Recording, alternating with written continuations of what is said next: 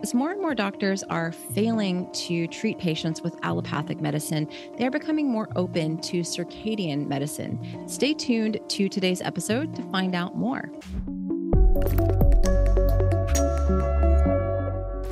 Welcome back to the Sarah Kleiner Wellness YouTube channel. Today I have on Dr. Max Gulhane, and we are going to talk all about how he is implementing circadian medicine with his patients and how he began to see that doctors were becoming just as sick as their patients while working in the hospital setting. I think you're really going to enjoy today's episode, and make sure you head down to the show notes to follow Dr. Max on his social media channels as well as on his YouTube channel. Now, before I jump into today's episode, I want to thank two sponsors. The first one is Viva Rays. They are my go-to source for protecting my circadian rhythms. You can use the code YOGI to save over at Viva Rays, and the link will be down in the show notes. The second sponsor is Upgraded Formulas. I'm a huge fan of their hair tissue mineral analysis and absolutely love their magnesium. It is a fantastic way to fill in nutritional gaps that we might be missing from food, and most people are deficient in magnesium. So use the code YOGI12 or YOGI if you've already used that one before to save over at Upgraded Formulas. Let's go ahead and jump into today's episode. Hello, everyone. Welcome back to the show. Very excited about today's guest, Dr. Max Gulhane. Thank you so much for being here today. Thank you, Sarah, for having me on. Yeah, it's, I was just talking before I turned on the recording. I think you and I connected, I don't know if it was a year ago or if it was maybe even a little bit longer than that, that you were working as an emergency room doctor, and you kind of said, all this light stuff you're talking about, I think it's very impactful, like more impactful than most doctors even understand. And that kind of switched things up for you. So I'd love to talk about your journey as a doctor and what you've learned. Yeah, it's funny because when we observe things in our life and in our work, it generates, I guess, hypotheses in our heads. And having come from a scientific background and obviously studied medicine, I'm thinking constantly about why things they are the way that they are. And you're right, I was working in emergency medicine, and at this point I'd already been down the rabbit hole and was eating a very low carbohydrate carnivore type diet. And I was looking at my colleagues, and for those who have had the displeasure of attending the emergency room as a patient, and maybe a few of you in the audience who have attended it as part of clinical work as a nurse or a doctor, it's a profoundly unfriendly environment if you're thinking about what we need as humans to thrive, and everything that you and I are talking about from a circadian and quantum point of view. So if you can imagine, it's windowless. The emergency rooms are windowless, or they can have some windows, but they're obviously not massive skylights. And there's no airflow other than air conditioning, so they're very temperature controlled. The light is constantly blue lit fluorescent light the whole time. So this environment is what most people are working in. And then in addition to that, there's a lot of noise pollution because the cardiac monitoring is constant. And you will, because every patient, especially in the resuscitation cubicles, are hooked up to cardiac monitoring. So if people are going into like a tachyarrhythmia, into a fast heartbeat, you're going to know about it. And depending on the settings of the monitor, you'll just hear beep, beep, beep, beep, beep. So it's a full frontal assault in many ways on all the senses. And just working in that environment, and I love working in it. And despite everything that I'm telling you, it's incredibly interesting work. And the people that you work with invariably don't look healthy. And it seems like the longer they kind of work in this environment, the less healthy they look.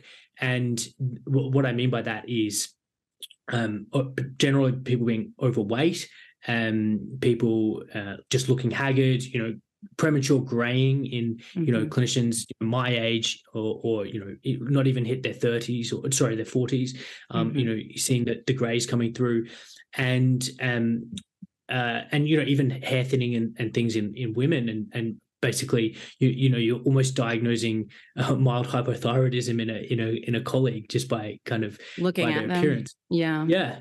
And so that is, and obviously it's not only the environment, but it's the timing of the environment, because it's obviously shift work. There's 3 shifts. There's day shift, evening, and night shift, and we're inside this this environment at basically the wrong time from a circadian rhythm point of view. Mm-hmm. So that kind of and even talking to some colleagues, and the ones that medical doctors are, especially the male ones, they love bike riding, they love staying fit, and you'll casually hear a comment about an autoimmune disease, and I look at the colleague, I'm like, well, he looks like a pretty fit guy, and then hear that he's dealing with something like rheumatoid arthritis, and to me, once you understand the depth to which light regulates our biology and our immune system, then it kind of, the pieces of the puzzle started fitting together. So when I reached out to you, I was realizing, hang on, the food is a massive part of this problem. But even if I ate the most clean, grass-fed Scotch fillets and raw oysters every day, if I was doing night shift in the emergency department with my skin exposed and without a pair of blue light blocking glasses on, and I'd definitely still be burning the candle at both ends. And I think that really talks to the statement that Dr. Jack Kruse made popular, which is you can't food can't solve a light problem. No. And even if we do have our food and our diet down pat, if we're ingesting this absolutely rubbish junk light diet in the form of the light that I've just described, then we can't possibly be healthy. So at one point, I remember quite distinctly, I was actually doing a night shift in the hospital, and I'd been wearing my blue light Uvex, the cheap Uvex blockers at home, and then I trundled into night shift, and it was just the computed OLED displays, in addition to the downlights, were just blinding me. And I thought, hang on, why am I not wearing them here too? And I realized that I don't care enough about anyone else's opinion. So I just started wearing my blue light blockers at work, and that was a massive relief. And it's come to the point now that I really recommend anyone, if they're interested or in mitigating this, is to wear blue light blockers. Cover up your skin. Yes. And maybe we could talk about that, as why that's important. And if you're lucky enough to have a grass patch, even if it's working on night shift, go outside and plant your feet in the ground and eat outside. And I really noticed even doing that simple practice has improved my sleep when I'm working in the ED. So that's kind of, that was a little bit about how I was thinking when we talked initially. But even before that, I think my journey towards the circadian and quantum health really mirrored yours, Sarah, which was, we both started out with significant health benefit from going purely carnivore. Yes. In my case, it was resolving some quite severe acne that essentially just disappeared when I got rid of the grains and the carbs. But what I was doing is, I think, and we talked about this on my podcast, is I think I was trying to maintain a zero carb approach in a seasonally inappropriate time. Yes. It seemed to me like the benefit of maintaining that zero carb faded, and the initial kind of burst of energy and the health benefit that I got seemed to kind of to disappear. And that's when I went looking for the next thing and arrived at these practices. So that's a little bit of a background of how I've got into where I am at the moment. Yeah, there's so much to unpack there, but that whole thing, I think that a lot of people that listen to the show that are a part of my community are in that same boat, where we did a zero carb and we did a carnivore ketogenic approach, and wow, amazing things happened. But there was a point, and for me, it was about a year in, that it started being negative returns. And it's like, wait a second, I just need to do this harder and do it more. And so for a year, I struggled of just like, all right, I need to fast more. I need to fast less. I need to do high fat. I need to do high protein. I need to cut out dairy. I tried everything that all the carnivores say to do. I did it all, and I still was struggling. And that's when I stumbled upon Jack Kruse, and an interview was presented to me. Hey, do you want to interview Dr. Kruse? Sure, of course I do, you know, and it changed everything for me, the way I look at everything. And so I see that a lot with people of like, wow, this is amazing. But then they just kind of keep trying to carry it on and change it and switch it. And it's like, yeah, because you're missing like a foundational piece. And it's like if you're gonna work night shift and you're going to put your body through all of these things, I think you need to do more of a ketogenic approach because it's, maybe we could talk about that of the impact on your mitochondria of doing that kind of approach. But, you know, at some point I think it's going to catch up to you. Would you say? Oh, 100%. And I think I'm going to have to do a bit of an explainer video myself about this topic. But if you are going to survive in night shift, you essentially need to be, I would say, zero carb. I agree. And the reason for that is because obviously there's diurnal changes in our insulin sensitivity. And so the moment the sun goes down, we're going to become relatively more physiologically insulin resistant. And so if we're trying to stay up all night, what I found out is the most sustainable way of doing it is I would not eat. So not That's eat what I was going to say. That's what I tell people to do if they have to work night shift. I'm like, eat before, but fast all the way through your shift. So is that what you use? Yeah. Yeah. And that's hard for a lot of people that aren't fat adapted, Exactly. So I would just take a liter bottle of spring water and work through on my break. I would just drink spring water, have a nap in my half an hour break, go outside. And then when I got home, I would immediately go to sleep. So I wouldn't be trying to go to sleep on a full stomach. And then when I wake up, maybe 4 p.m., 5 p.m., I would go immediately outside, plant my feet in the ground, get that sunlight in, and then eat, one big meal. So those are the kind of the mitigation measures you have to put in place if you want to survive doing night shift and living in that profoundly circadian disturbed environment. And I think anything less than that, you're going to start looking like the unhealthy colleagues. You're going to start putting on visceral fat. And there's a fascinating paper, and I'll mention it quickly. It was a rat study that I recognized, that I read recently. And what they did is they put two groups of rats, and one of them they kept the diet the same, and they put one of them on essentially a shift work mimicking light environment. So for 6 months, a profoundly circadianly disturbed environment, and then they looked at the architecture of their adipose tissue, and what they found was that. And just remember, these rats are eating the same diet. What they found is that the ones that were working shift work had fibrosis, they had adipocyte hypertrophy, they had inflammatory markers were raised, and the rats were insulin resistant. So it pointed to this fascinating point, which is the circadian disruption is lowering your fat threshold. So if we think about the point at which people become metabolically unwell, that is when you start storing energy in tissues other than your subcutaneous white adipose fat depots. So it spills out into your abdominal cavity in terms of visceral fat. It spills out into the liver, into the muscles, all these into the pancreas. So that is when someone's exceeding their fat threshold. But this study essentially proved that circadian disruption on its own was sufficient to kind of lower one's fat threshold and make them metabolically sick. So that, I guess, is one explanation or a way of thinking about why people get metabolic disease when they're doing shift work.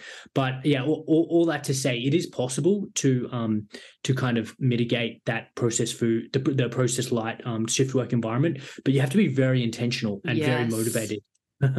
It's not easy. Yeah, I have a course called Circadian Health for the Busy Person. And I talk about this because I was, when I started talking about circadian health and how shift work has actually been shown in some studies to be carcinogen, like that's pretty significant. And so I would get a lot of nurses and doctors reaching out to me of like, what do I do? So I kind of created a course about it, but essentially you just summed up a lot of it is like, you got to wear the blue blockers. You can't eat. Fasting and more keto, those sorts of things are extremely important. And that's tough. Like a lot of people, when I, have gone to the hospital, my daughter, unfortunately, has been hospitalized a few times over the last year. We had a week in August that we were in the hospital, and it was just horrifically eye-opening. Like you said, the people that are working in the hospital are working so hard, and they are wonderful people, and they care so much about the patients. I met so many lovely people, but I'm just kind of, from my standpoint, I'm a health coach, like looking at them like, wow, very unhealthy, young, It's sad. It Yeah. is sad because Yeah.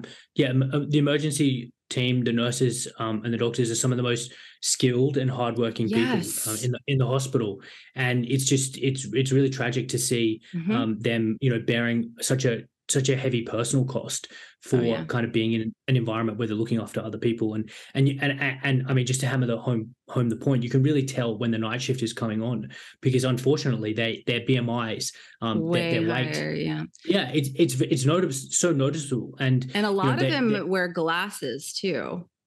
A lot of them.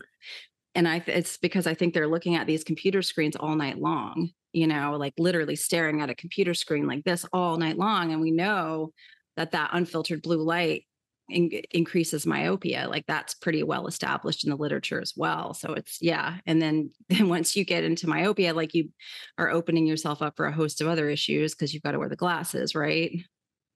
Yeah, yeah, 100%. They're not making enough dopamine because they're not probably Hmm. seeing that morning sunlight, so Yeah. that's affecting the shape of their globe, and yeah, they're going to be developing myopia. And yeah, it is sad, and I really hope that we can get this message out to people like emergency room doctors, because even something as simple as wearing some blue light Hmm. blockers would be helpful. I mean, for many years I've been the only one kind of wearing them, and a couple people would ask me about it, and I'd happily show them and give them my glasses to put on.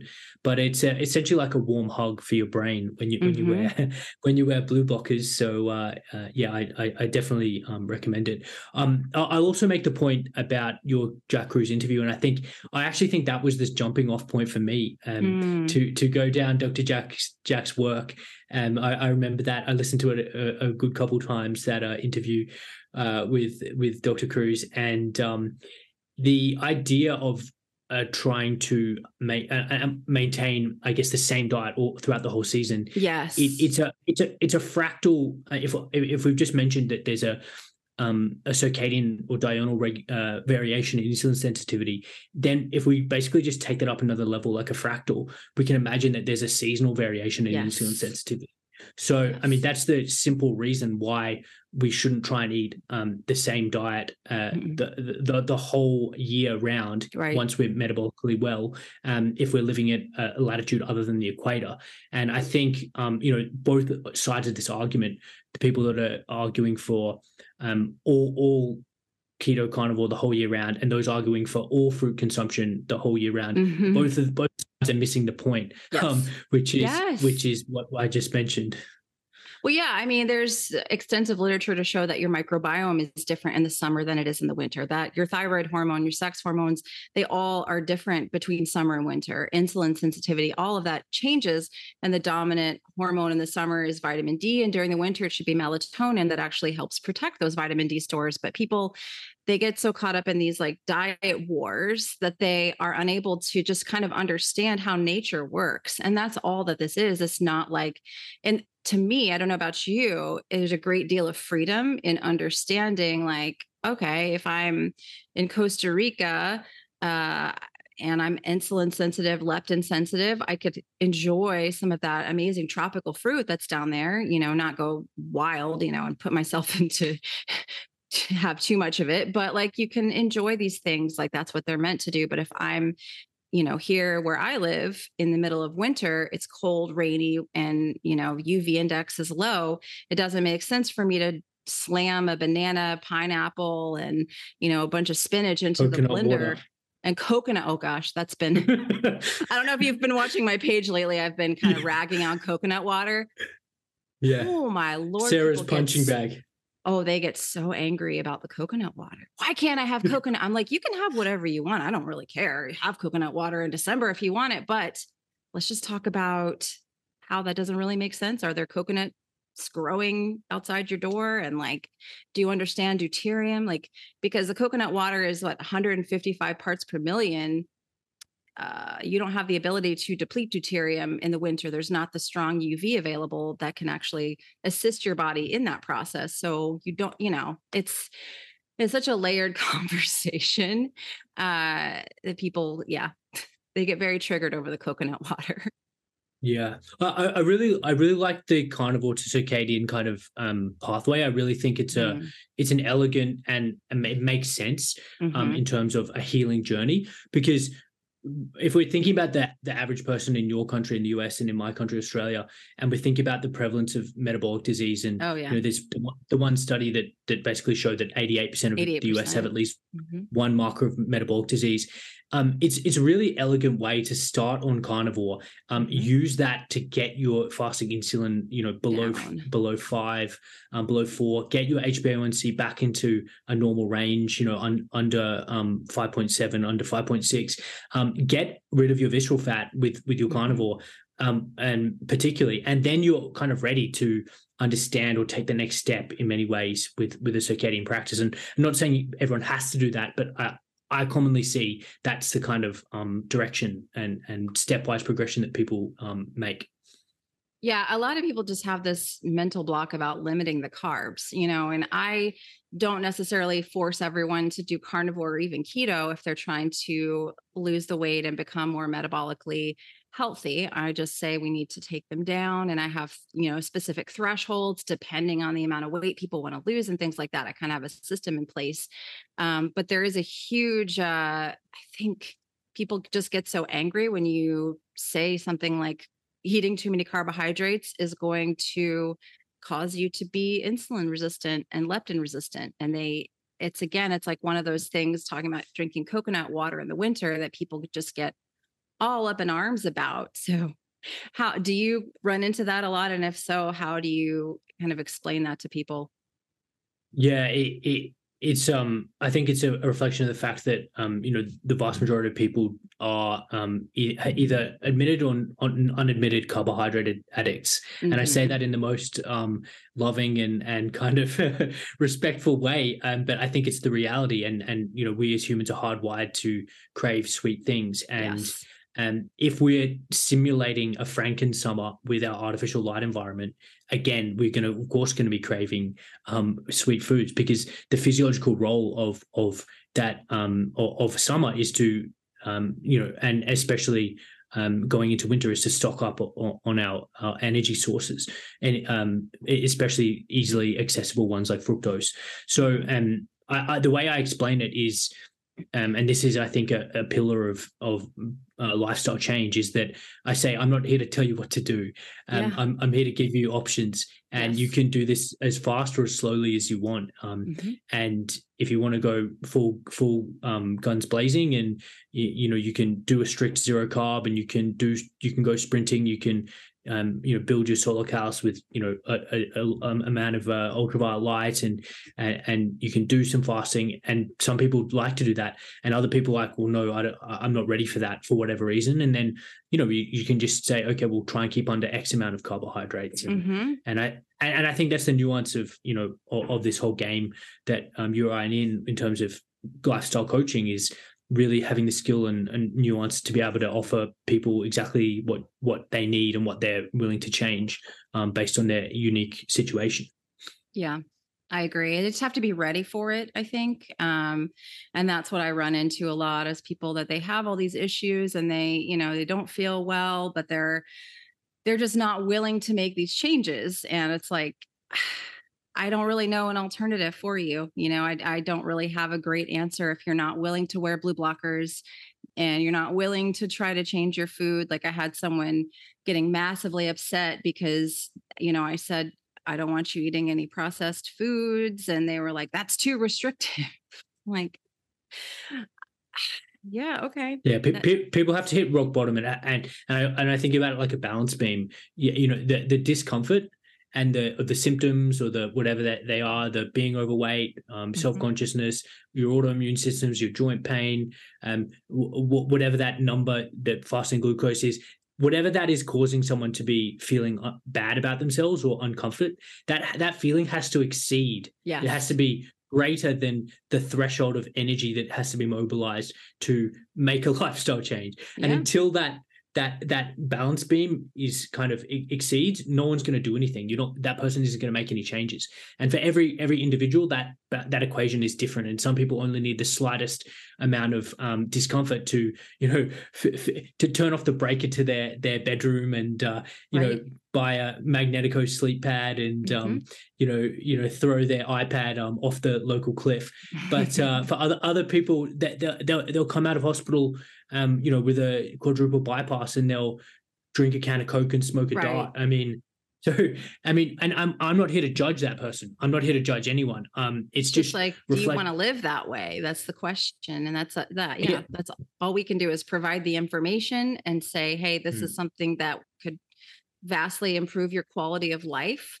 But if you don't want to do it, like, we're not here to force anyone or even talk down to anybody who doesn't want to do these things. It's just like, here's an option for you. Right. Yeah. I hope you're enjoying today's episode with Dr. Max Gulhane. I wanted to thank you again for watching today's episode and remind you to head on down to the show notes to check out Dr. Max, follow him on social media, as well as today's sponsors. I also wanted to remind you to check out my free resources if you're new here and just want to get started on your health journey.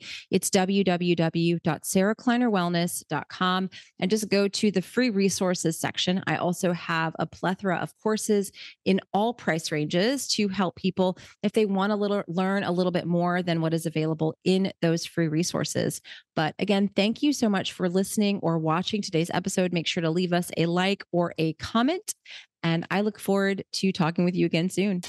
So do you ever have the opportunity to have these sorts of conversations with patients? That's a question I have. And because I know you do work a little bit in fertility as well. Is that right? Yeah. So my clinical work, I basically don't have shorter than half an hour, which is kind of more than most family doctors. So that gives me more than nothing in terms of talking about these types of topics. But it's not it's not a huge amount of time, and that's another reason why I made the podcast, is because it was another tool to be able to give to people and say, go away, listen to this, and then if you have questions, then kind of come back and we can talk. So it's difficult, and especially within the kind of the healthcare model, the centralized healthcare model. It's it's not set up to favor or support people with these kind of the important lifestyle changes they need to reverse their disease and get out of this kind of track, because it's like a railroad track. People on a railroad track off a cliff. That's the direction of the railroad track, and the railroad track is littered with train stops that involve medications and oral medications, and then injectable medications, and then procedures, and that's the track that they're on, and the ability to kind of change tracks is time consuming, and especially as for us as clinicians. So that's why I respect what you're doing with, and I've just started kind of doing a circadian health course, because I think a type of like group coaching is a good way to scale this ability to help people and support them in their lifestyle change. So I'm really excited about that, and that's this whole idea of decentralized health. And again, Dr. Cruz talks about this a lot, but the solutions to a lot of I think collectively are going to come from a decentralized point of view, and they're not going to come from the centralized system, which I mean, obviously we both see that's the case. Yeah. I mean, it's unfortunate. And it's Dr. Sarah Pugh. She's actually been staying with me for the last couple of weeks. And she's just shocked at the American healthcare system. I mean, it's like just the amount of like, and I don't know if Australia is similar, but just instead of kind of digging deeper for root cause, it's just like, let's give a medication that may not even be necessary, like for a virus, let's do steroids, like let's just overdo, let's push it and not spend any time with the patient, and let's just throw medications on it. And then the functional medicine model, I don't think is any better. I know she just did a new interview with Cruz. It probably will be out by the time this comes out, but she just did one that was like 2.5 hours long, I think the day before yesterday. And that was just kind of what they were talking about, is this functional medicine model, because a lot of people go to, they go to allopathic. They realize, no, I don't need all these medications. I don't want to take all these medications. So I'll do functional medicine. And it's like supplements and testing, and you're spending thousands of dollars. And it's almost kind of like not much better than, and I actually think it's kind of worse in some regards than the allopathic model, because at least the allopathic model can save a life. If you, like with my daughter, if we hadn't been able to get her to the hospital in August and have them take care of her, she would have passed, and so there is like a need for allopathic medicine. But just for myself and for my daughter trying to do testing and supplements and figure things out that way, it's just been like massively frustrating. And so I would love to hear your take on, just from, a standard doctor who's trying to look at more decentralized medicine, what you kind of think of that model. Yeah, it's not as popular in Australia as the US, the whole functional medicine space. I have seen a couple of patients kind of, see expensive functional medicine doctors, and then, end up being charged for the testing and for the supplements, and, the clinic was making money on the testing and the supplements. So I agree. And not to say that certain functional medical doctors might be able to provide people with a lot of benefit, and especially when it comes to these kind of chronic and lifestyle conditions. Because as you mentioned, of course, we need allopathic medicine. We need the emergency department for the multi-vehicle trauma. Yeah. We need it for the acute myocardial infarction. We need it for the the ruptured AAA. We need the system, but the problem is when we're trying to prevent disease or address lifestyle problems, both in the allopathic where we're prescribing medications. Centralized cardiology will prescribe it. It's the go-to is the statin. And for the functional medicine, like you said, they're kind of loading up people with a bunch of pills and supplements, and maybe that they are useful for a certain amount of time, but I don't see that there's not a lot of difference if you have to take an expensive supplement for the rest of your life compared to an expensive statin, compared to a statin prescription for the rest of your life. So I see what you're saying in terms of the similarity there. And another interesting point about that is the deuterium, and we mentioned deuterium earlier. But I had a chat to Stephanie Seneff, who is probably the queen of glyphosate and its effect on human health. And it's fascinating to talk to her because she's come to the deuterium story not essentially from quantum, but from a different lens. And she's working lens a little more, right?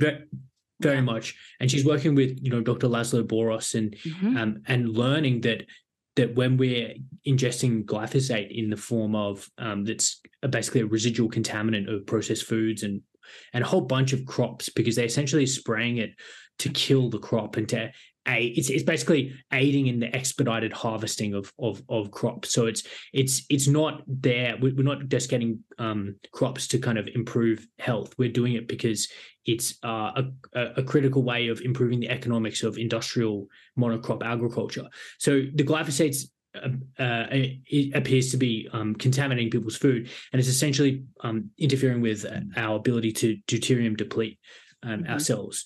So what she made the point is that our body has these exquisitely fine-tuned and evolved mechanisms to basically get rid of deuterium and put protium or that protium isotope in molecules that have a critical biological function.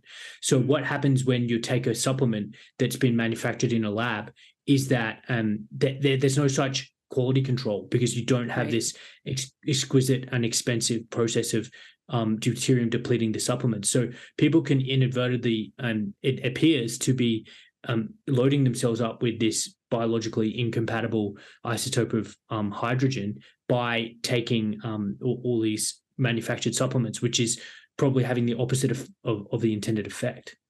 Yeah, it's here's all these supplements for your mitochondria, and what you're actually doing is like throwing a freaking basketball into the nanomotor of your mitochondria and like slowing it down. And that's what I think people don't realize with a lot of these supplements. And that's what drives me crazy about a lot of these like functional medicine doctors that are like, let's improve your mitochondrial health. Here are the top 10 supplements. And I'm like, no. Yeah. Why aren't you talking about deuterium? Why aren't you talking about light and the impact of light on the mitochondria? That's very well documented in the literature, you know. Even grounding and mitochondria is documented in the literature as well. There's so many of these, and cold, you know, there's so many of these things that are natural and free, that don't involve swallowing pills, that people can do to improve their mitochondrial health. And I think that's what the most frustrating thing is, when you kind of know these things, and you're watching all this, you know, kind of take place. It's very irritating. Yeah, and I think the crux of the decentralized movement is promoting these highly effective lifestyle interventions that are essentially free, Right. because all the other approaches that we're talking about, and we're casting discrediting, is that because someone's making money. No one's making money when you stand barefoot on the grass and see the Right. sunrise. No one's making money when you hop in the local river. There's a river near me in Albury, and do some cold plunging. Like, no one's making money barefoot sprinting on the beach. Right. So the critical, I think that's the critical point here, is and the decentralized approach to health is really going to be advocating for those free interventions, because that's what's most effective in terms of healing people. Absolutely. Yeah. And what are some interesting success stories you've seen with clients? Because I know you have been working with people as well. Like, you've got the whole emergency room doctor, but you also see clients as well. Is that correct? Yeah, and I'm at the moment I'm on a bit of leave from clinical work, but some of the most interesting. I'll share one that I had a patient who had Parkinson's disease, and for the listeners, Parkinson's disease is the loss of these special neurons in a part of your brain, that are involved in making dopamine. And in this situation, it's needed for the initiation of movement. So if you see someone walking on the street with a very stooped, shuffling gait, they with no arm swing and kind of a blank expression on their face, then you can basically diagnose that's a kind of spot diagnosis of Parkinson's disease. And it's one of these neurodegenerative diseases that we're seeing that's rising in incidence, and that essentially has a mitochondrial etiology. And when we understand how critical mitochondria are to the functioning of or the etiology of all these diseases, when we collectively, when the mitochondria start failing in the cell, and that happens in a specific organ, then you get like a manifestation like something like Parkinson's disease. So what a fascinating thing that worked for him is that he had quite prominent voice symptoms. So essentially, he would lose his voice throughout the day, and what he was doing, and he was eating a quite low carb diet, but what was making the difference for him was getting out in that morning sun and grounded. And just that practice was really improving his voice symptoms. And it makes sense when we understand what these are doing for our mitochondrial function. And you could see how that early morning infrared light was probably charging up his body electric, and it was improving his mitochondrial function. So I think anecdotes like these are really elegant and N equals one kind of proof of concept of the benefits of what we're kind of advocating from a circadian and quantum health point of view.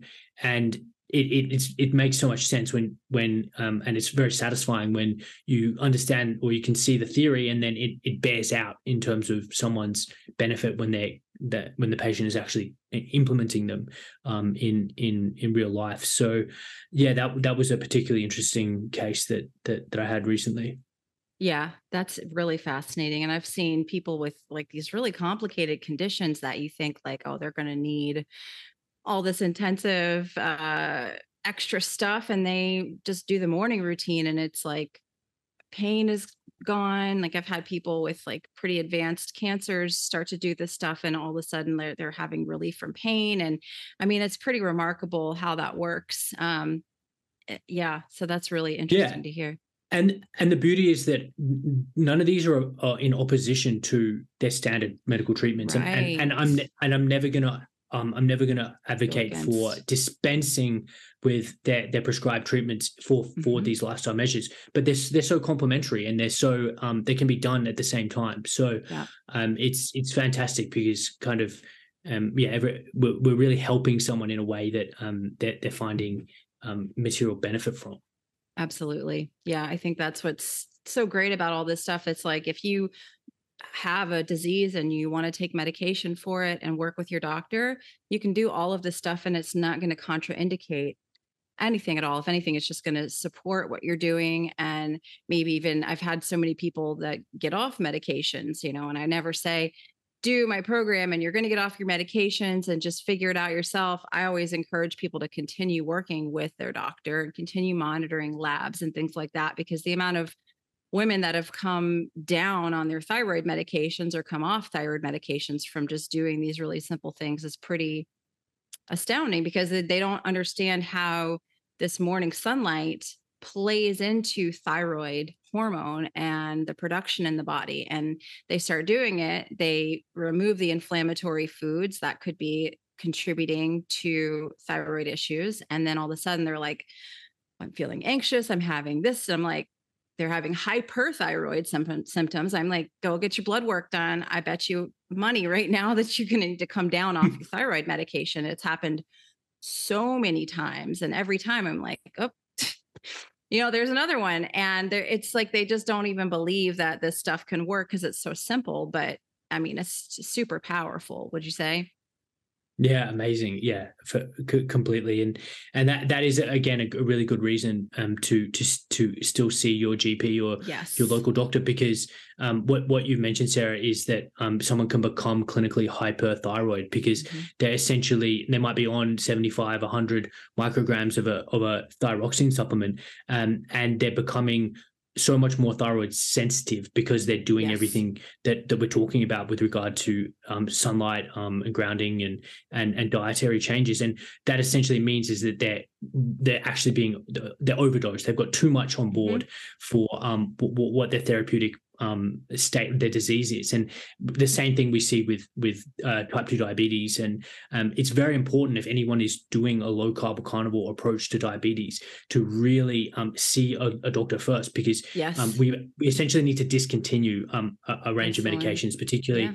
the SGLT2 inhibitors, and we need to at times very, very markedly reduce exogenous insulin, supplemental insulin, Mm-hmm. before anyone tries this. So again, it's another call to don't necessarily dispense with your regular doctor, Right. because you're still going to need them, but Mm-hmm. stay in touch with them and tell them about the benefit you're getting, because Mm-hmm. there's a bi-directional information transfer there. Yes. And the more kind of doctors and GPs that hear success stories like the ones that you've just told, Sarah, the more that collectively we're going to be able to deliver better care for patients and people.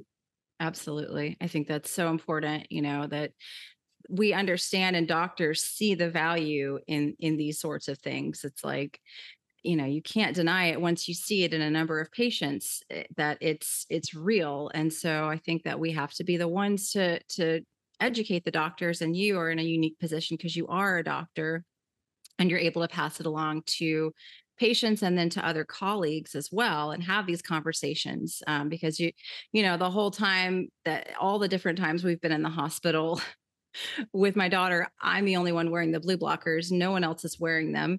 I haven't seen one doctor or one nurse or one, anybody, PA or anybody wearing blue blockers. And I'm like, wow, how can like nobody know about this? Because I don't know about you. I think you've kind of stated this already, but my partner Carrie and I were talking on our podcast last week of how once you kind of get into this stuff and blocking the artificial light at night, if you go somewhere after sunset and you're under these lights, is kind of like jarring to your nervous system. Like you have like a visceral visceral 100%. reaction to it. Yeah. It's like, oh my gosh, I can't, yeah.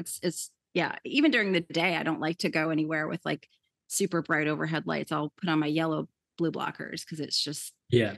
just kind of jarring to the nervous system completely. Yeah, definitely. And I'm really excited on that point of kind of helping change. And I really think that it's going to be a gradually then suddenly type thing. And it only takes, a couple of people to set an example and then everyone follows. And I really think team leaders have a disproportionate kind of sway. So, that if the nursing team leader starts wearing blue blockers, Mm-hmm. then all the kind of staff under her might start wearing them. And I really think if there's anyone listening who is in a leadership position, if you kind of just lead by example, you'd be surprised at how quickly everyone else kind of adopts these kinds of practices. It's definitely not linear. It's gradually, and then it's all at once. But we've some of the metabolic doctors here in Australia starting up a chapter of the metabolic health doctors association in the US, which is essentially a bit of a protocol about helping GPs reverse metabolic disease with low carb and low carb approaches. And so I'm really excited to be working with them. And I guess they're mostly focused on insulin resistance and the dietary causes of insulin resistance. But I really want to kind of emphasize leptin and emphasize how our circadian rhythm can influence leptin resistance, and how dysregulation of leptin is even preceding what's going on with insulin. So I'm optimistic about things changing, and I think that as long as we continue to prioritize what's going to be best for the patient, then we're on the right track. Absolutely. Absolutely. And you mentioned that you're doing some kind of online courses right now. Maybe we can talk a little bit more about that and what those entail. Yeah. Thanks for asking. So I just launched a 30-day circadian health kind of reset course, and it's essentially walking people through the basics of how to optimize their circadian rhythm. So I've got a couple lessons about the background and why it's important, and you can watch that for free on my YouTube channel, one of those videos. And then I basically just step people through practical things. And we obviously talk about the role of morning sun, the role of getting out throughout the day and kind of getting that circadian synchronization, checking in with the sun. We talk about obviously blocking artificial light, circadian meal timing, this whole idea of it's not only what you eat, but when you're eating. So a whole range of basically intro topics. And we've got a supportive group where we can post questions, and we're doing a weekly Q&A. So I think it's a good way of, again, helping people in a way that they also feel supported, and they can make sense of this. There's a lot of information out there. Make sense of the information in a digestible way. So if people are interested in that, then go to my website, or there's links all throughout my social media to where they can sign up. I'm basically starting at the beginning of every month. So the next one will be at December 2nd. Great. I'll make sure I put that into the show notes as well, in case anybody wants to join one of those, because sometimes it can help to be in a group setting when you are starting these things and implementing these things, because a lot, people in your daily life are not doing it. My family still doesn't wear blue blockers. It's been really fun to have Dr. Sarah stay here, because my husband has been thinking I'm crazy, but now I have somebody else, doing all the same things, and he is like listening to her. He's like, oh, so that's why Sarah gets mad if I turn on the lights. Sometimes if you're trying to tell your family members, they're less likely to listen to you, but they'll listen to somebody else. So it's that's why I think the group support is so vital for people when they're starting these things, because your family is going to just be like, The saying is that no man is a prophet in his own land, or no woman is a prophet in her own land. It means that often people need an external voice to say the exact same thing before they listen. But I think that the scale of the kind of problem that we're facing, and the kind of the job that we have in terms of educating people on circadian health and what they can do is so massive that I think the more people that have an offering that someone can relate to, the better. And yes. obviously you've got circadian health courses, Carrie, Sarah, everyone's got something, and I think the more the better. And it's just an option. People just have options, and if they don't like one, they can try another, and maybe they gel with someone rather than someone else. So I think that's going to be the crux, or one of the kind of hallmarks of this decentralized medicine movement is real patient empowerment in their options, and it's the opposite of kind of like going into one doctor and getting one opinion and then not being able to challenge that, or not feeling safe or comfortable getting second opinions in this decentralized world that we're moving towards. It's competitive, but it's also beneficial, because whatever is going to be most suited to you as the patient and the client is going to be you're going to be empowered. Yeah. And like, I think the cool thing about this community is that all of us really are supportive of one another. And it's not, there's, I've had some negative experiences, unfortunately, in the food space, of people with this lack mindset that are competitive and can be hateful. And I haven't experienced that in this kind of what I call the quantum space, that all of us really support one another, and there's people that are going to resonate better with you, or I have people that resonate more with Carrie because they need a scientific explanation for everything, and she really can break things down so brilliantly. And then there's people that are like, my eyes are glazing over listening to that. I need Sarah to kind of make this more digestible. And so there's just so many different voices, but all of us really do support one another. And, I send people to your YouTube channel constantly to listen to the Dr. Cruz series, because I feel like that series of videos that you did with Cruz are probably the best videos that I've heard of him with anyone over the years, of all the Cruz videos I've listened to. So you have a very amazing gift at like extracting that information, because it can be, when Cruz decides he's going to talk about something, like you just have to let him, he's going to talk about it, and he has something important to say. But you did a really beautiful job of just kind of guiding this conversation that I think has helped so many people. So all of us, we want to help and get people thinking differently about their health. Would you say?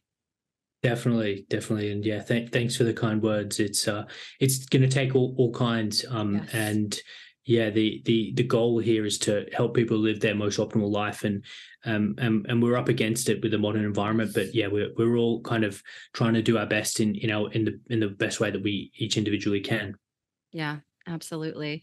Well, I'm going to put all of your links and your program, everything, in the show notes. I'll make sure to get that from you. If people are just listening, maybe driving, what's a great way to just find you and find some of your information?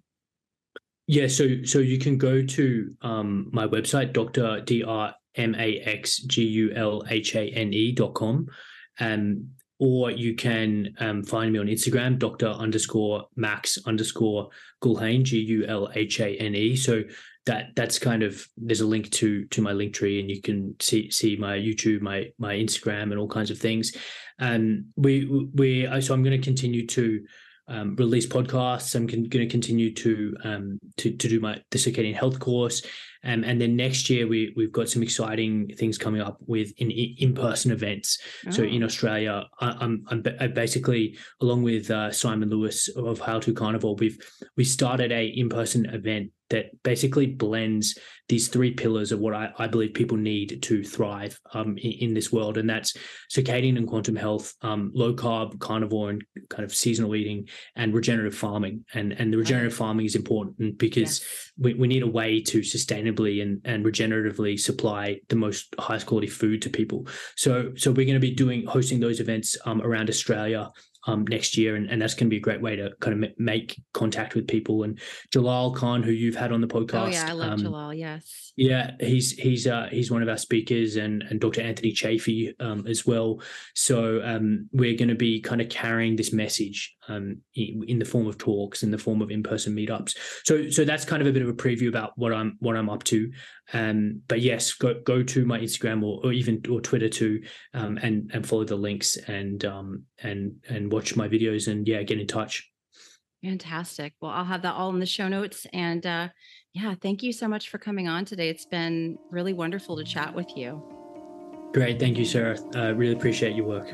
I hope you enjoyed today's episode with Dr. Max Gulhane. If you did, make sure you head on over to Apple or Spotify, leave the show up to a 5-star review, and it will really, really help to get the show out to more people. Also share it in a Facebook group, Instagram, anywhere you can. Would greatly, greatly appreciate it. I also want to thank again Viva Rays and Upgraded Formulas for being such awesome sponsors of the show, and remind you to head over to my website if you want free resources and then of course courses to really help you dive deeper into this information and take control of your health. It is www.sarahkleinerwellness.com. Again, I appreciate you for being here, being a part of this really, really amazing community, and look forward to talking with you again next week.